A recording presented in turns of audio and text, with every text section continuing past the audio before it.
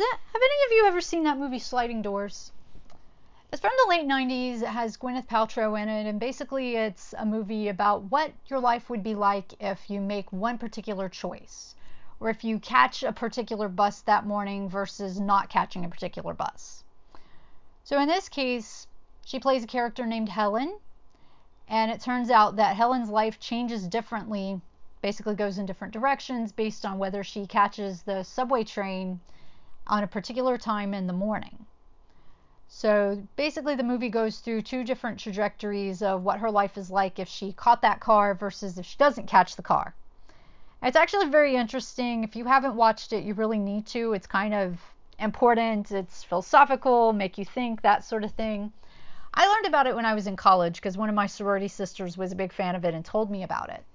And I was like, that's kind of interesting because that's almost in my life I could look at it by what if I'd gone to Chapel Hill versus going to the undergrad I ended up going to in Atlanta.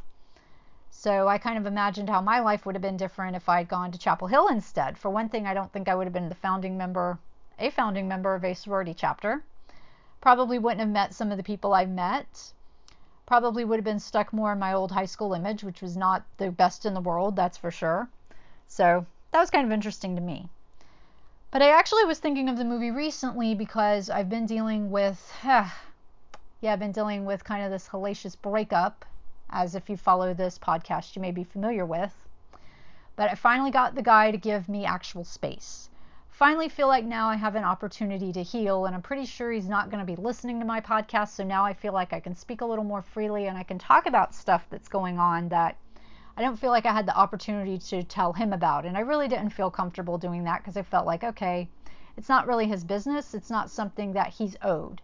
I deserve a little bit of mystery. I don't think I have to I don't have to announce all my moves, if you will.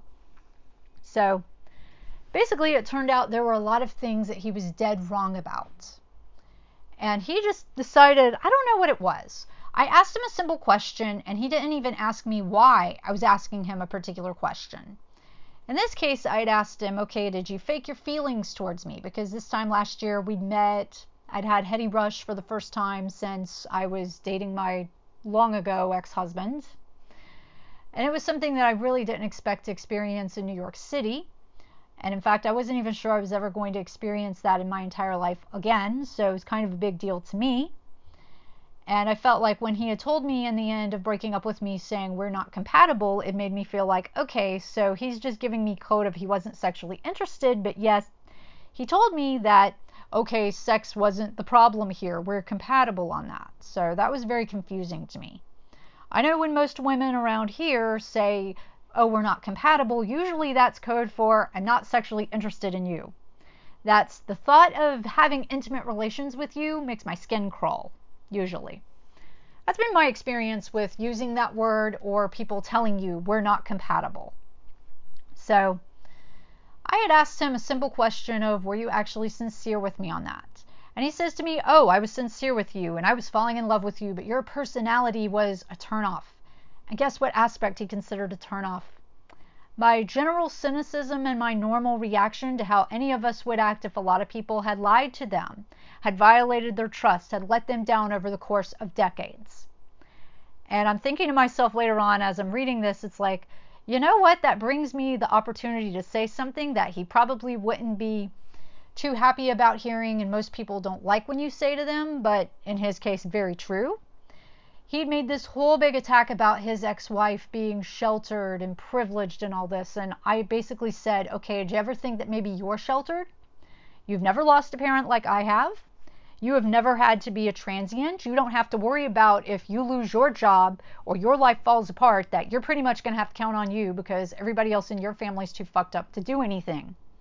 You're sitting here with an inheritance coming to you. I don't have that.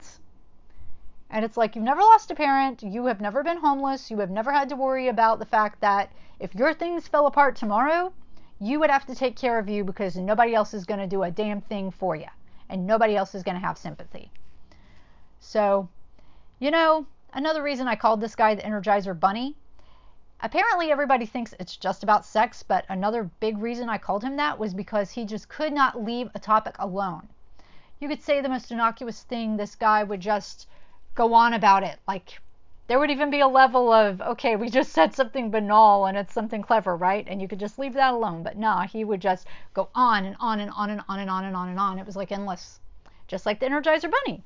He keeps going and going and going and going, if you remember the old commercial. So I make a point about that, and then instead of perhaps, I make a point of, you know what, you haven't gone through some of these things, so maybe you should have a little bit of empathy for that.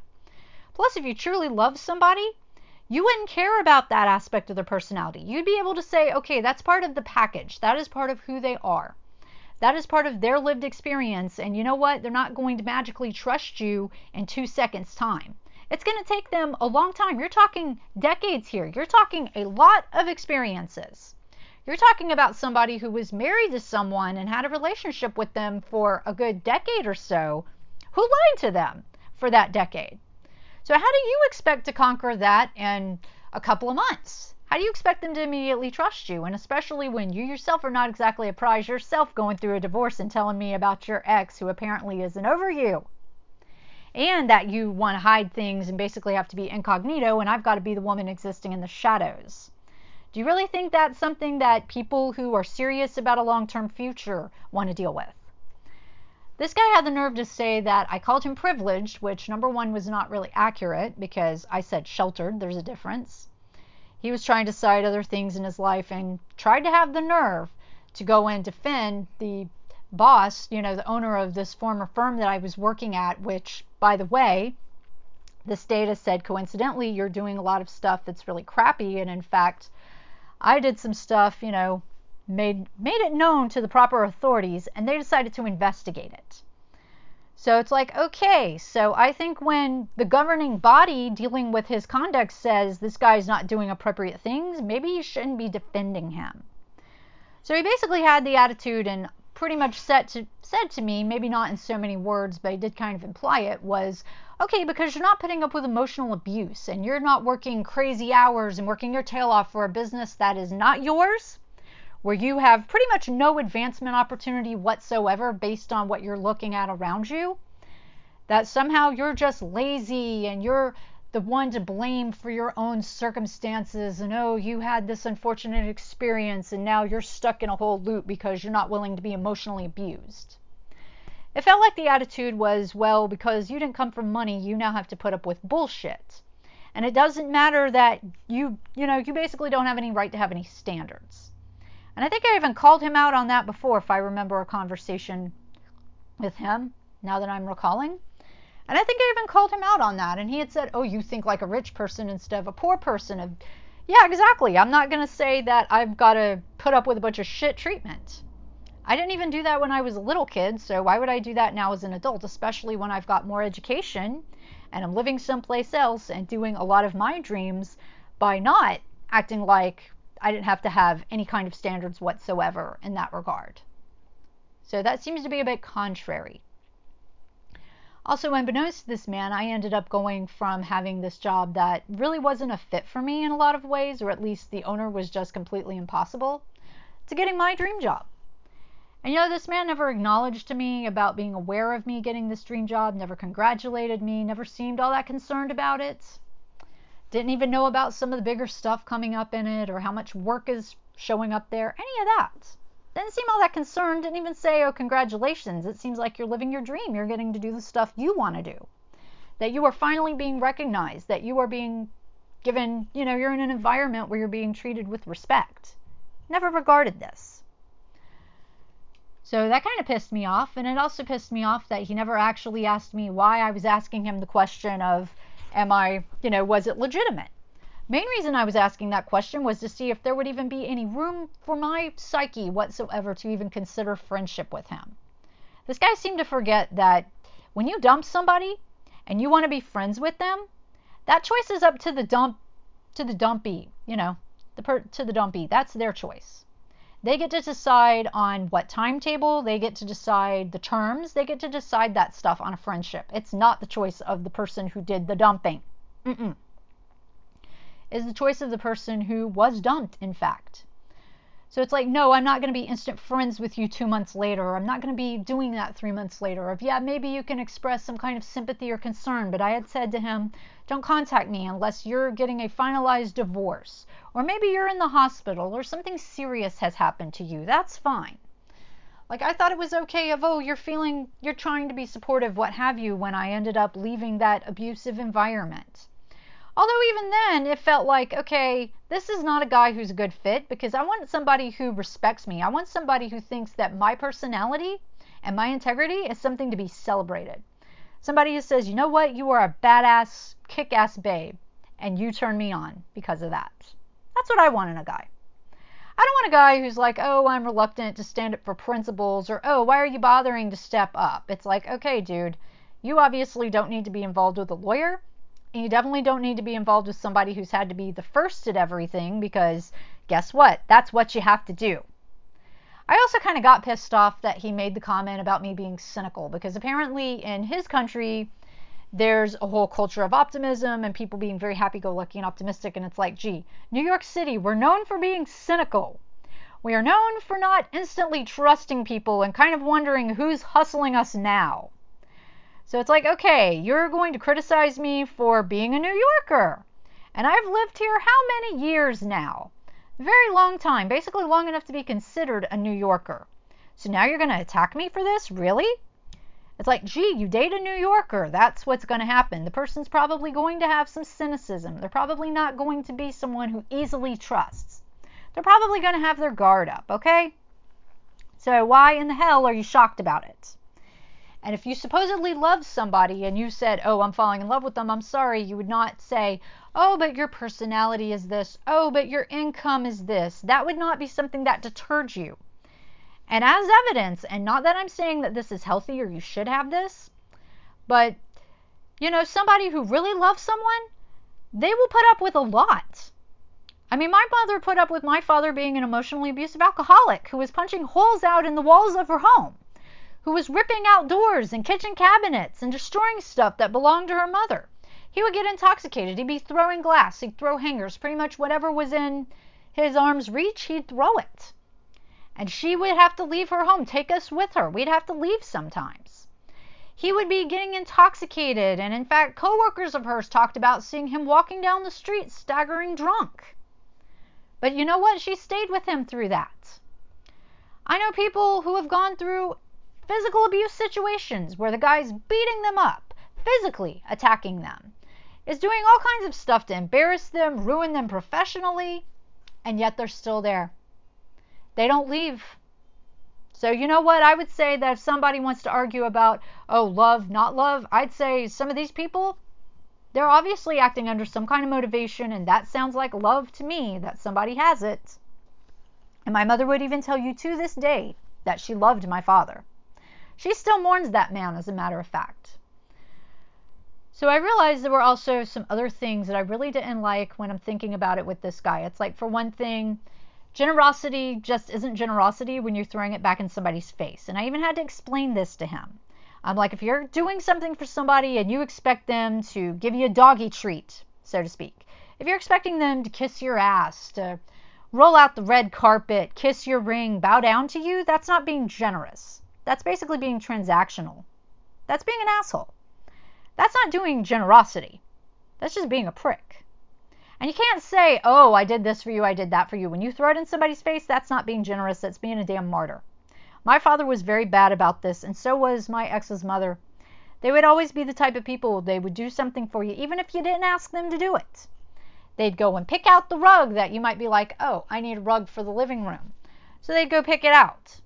They might not pick out the color you wanted or the style you wanted, but if you said anything to them about it, they just throw it all in your face of, oh, I bought this rug for you.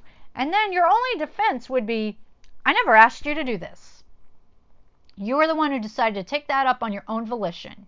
You're the one who made that invite. You're the one who set that offer. So if you're going to make those offers and you're going to set that invite, I think you need to do that with a full heart. And you need to do that without any kind of strings, without any kind of demand for a doggy treat. You need to just friggin' do it. I know when I do something for someone, when I give someone opportunity, I don't do it expecting somebody to give me even a thank you. I'm not expecting my ring to be kissed. I'm not expecting somebody to kiss my ass, be my slave for life. I do something because I want to do it. I want to give somebody a gift, that's because I want to give that gift. If I cook for them, I invite them somewhere, that's me choosing to do that. I despise that shit. If people basically throw that in your face, that does not encourage me or anybody else to want your generosity. That just encourages somebody like me to just say, you know what, I'm not taking favors from you. I'm not doing anything for you because the price is just too damn high. And I think a lot of New Yorkers have probably experienced that with some of their families, because that makes them very self-sufficient and say, you know what, I want to deal with this shit. Don't care. So that's definitely something I felt like was a very big issue. Huge issue. And it's one of those things I'm like, I'm not even sure that an old dog will ever change that trick. I also realized, you know what, if I'm going to be this friend of yours and I'm going to be this ex, I don't care to be relegated to the shadows, because I'm not somebody who ruined your marriage. I'm not some polyamorous Satanist worshiper type, you know? I'm somebody who actually has some kind of moral fiber. I have a professional job. I have things going on in my life. I'm not exactly some pagan, Satanist type who's wearing body paint in Times Square with her bare boobs hanging out, and I don't know whatever else. Like, I'm not on seeking arrangement right now, not participating in orgies, none of this crazy stuff that people in my hometown, or at least my family, would be like, what the hell are you doing? Oh my God, that's so decadent and awful, and you're going to burn in hell for that. I'm not one of those people. So I'm not even sure if this guy would have been like, okay, you can be my friend as in a full friend and not some friend you're keeping in secret. Because I'm like, I've been where your ex has been. I know what that's like, having somebody ambush you and end a relationship. I have a little bit of empathy for that situation because, yeah, I've lived that. So he probably didn't like the fact that I've been like, you know what, maybe she didn't like this if you're over here calling her sheltered. In fact, I've been wondering more about that recently with his ex. I've kind of thought, maybe she dealt with some of this stuff too. Maybe she saw this. Maybe she thought, okay, this guy doesn't know how to leave shit alone. This guy is not somebody who will advocate for anyone. He even said to me he would not battle. He wouldn't fight. So maybe she was feeling frustrated about that. Maybe she felt like, you know what, this is not a turn on to me. Maybe she didn't like having generosity thrown in her face either. So I kind of have to wonder about some of those things. I also have to wonder, okay, what does this guy do if he has a kid who doesn't follow the life path that he wants for them? What if some kid wanders off the reservation or just isn't measuring up in some way? Like, what if he had a kid who was like my nephew who's a high-functioning autistic? Or if he had a kid who was like my oldest nephew who's not really sure what he wants to do with his future? And he knows he doesn't want to go to college right now. Like, how would he handle that? Would he just be draconian? Would he just be completely insensitive? What the hell would he do? I have to wonder about this. But it's like, dude, I know a little more about my situation, and I know what I really hate. And probably one of my biggest pet peeves of all is people trying to tell you something about your life or judge you for handling a situation when they themselves have never lived it at all. So I felt like, okay, how the hell is he going to talk about me dealing with my divorce or dealing with stuff in my life when he's never lived that? How the hell is he going to talk to me about what it's like to be first generation and have to do all this stuff on your own, by yourself, not really having support? How is he going to talk to me about the legal field when he's not an attorney, has never practiced law in the United States, has not worked for somebody who, as far as I know, didn't work with somebody who was an abusive employer, basically said, oh, you've got to go do all these crazy hours, even though when I told you that I was hiring you for this job, you only had to work a normal schedule. I don't know how he deals with some of that situation, seriously. But I felt like there were definitely things I was going to mention to him. I definitely had some demands, and even since that time, I've definitely said, okay, there's certain things I'm not going to put up with. Like, I basically wouldn't have even entertained any kind of reconciliation with him unless he had a finalized divorce. I also had as one of my terms of, you're going to need to see a therapist, because clearly I felt like he had a lot of shit to unpack and that he's been putting all this shit on his ex-wife on me. So I can imagine what some other girl's going to have to deal with at this point. I mean, I even said to him when he's like having this conversation trying to defend himself and basically trying to attack me, he's like, oh, well, yeah, what did he say to me? he was basically here trying to defend himself. And I actually said, why don't you go see some other chick you're currently seeing? Because I'm sure he's seeing one at the moment. I don't know for sure. But I'm like, why don't you go talk to her and leave me alone? And he's then like, oh, you want to engage in a fight, so why don't you stick me in the same category as all your other asshole ex-boyfriends and all this? And it's like, okay, you're not being honorable in that response. You're just not doing that. You're just being an ass. And it's like, finally, I've gotten you to give me fucking space. I have gotten you to give me freedom and to get out of my sight. Whether this guy ever talks to me again, you know what? I don't know. And I kind of feel like at this point, I don't really care. Because I have so many other dudes, even dudes who I have blocked. I have one in particular, like the model Flake just keeps contacting me. Somehow he finds a way to get through. I've had other people who are just like, all of a sudden they're finding ways to get through.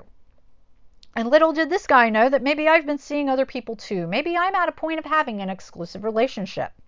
Maybe unlike him, there are some guys in life who do value me and appreciate me and think that my personality happens to be kick-ass. I mean, I find it interesting. He says to me I was apparently one of the most interesting people he'd ever met, and certainly the most interesting woman he'd ever dated, but then all of a sudden he's over here rejecting me. I even said that if he had said I need emotional space or I'm dealing with a lot on my plate, I could understand that. If that was the reason, that would be fine. It's respectable. Of like, okay, I don't want to have seriousness, but he's the one who charged in at 100 miles an hour.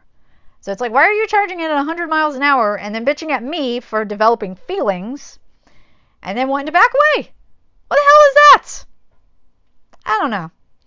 But basically, I think I could ascribe it to maybe two possible things here. Number one, men are stupid. And number two, it reminds me of that Mariah Carey song, Someday. And if you've heard the lyrics, if you have not heard the lyrics, please do so. Because one of the lyrics that really felt true for me is someday, you know, the chorus, someday, one you gave away will be the only one you're wishing for. That's what I feel like is going to happen, because I've dealt with some of this before. I've heard this track, really have. But it's like, you know what? Don't want to deal with it. Not interested at the moment. Maybe give me real time to mourn, okay?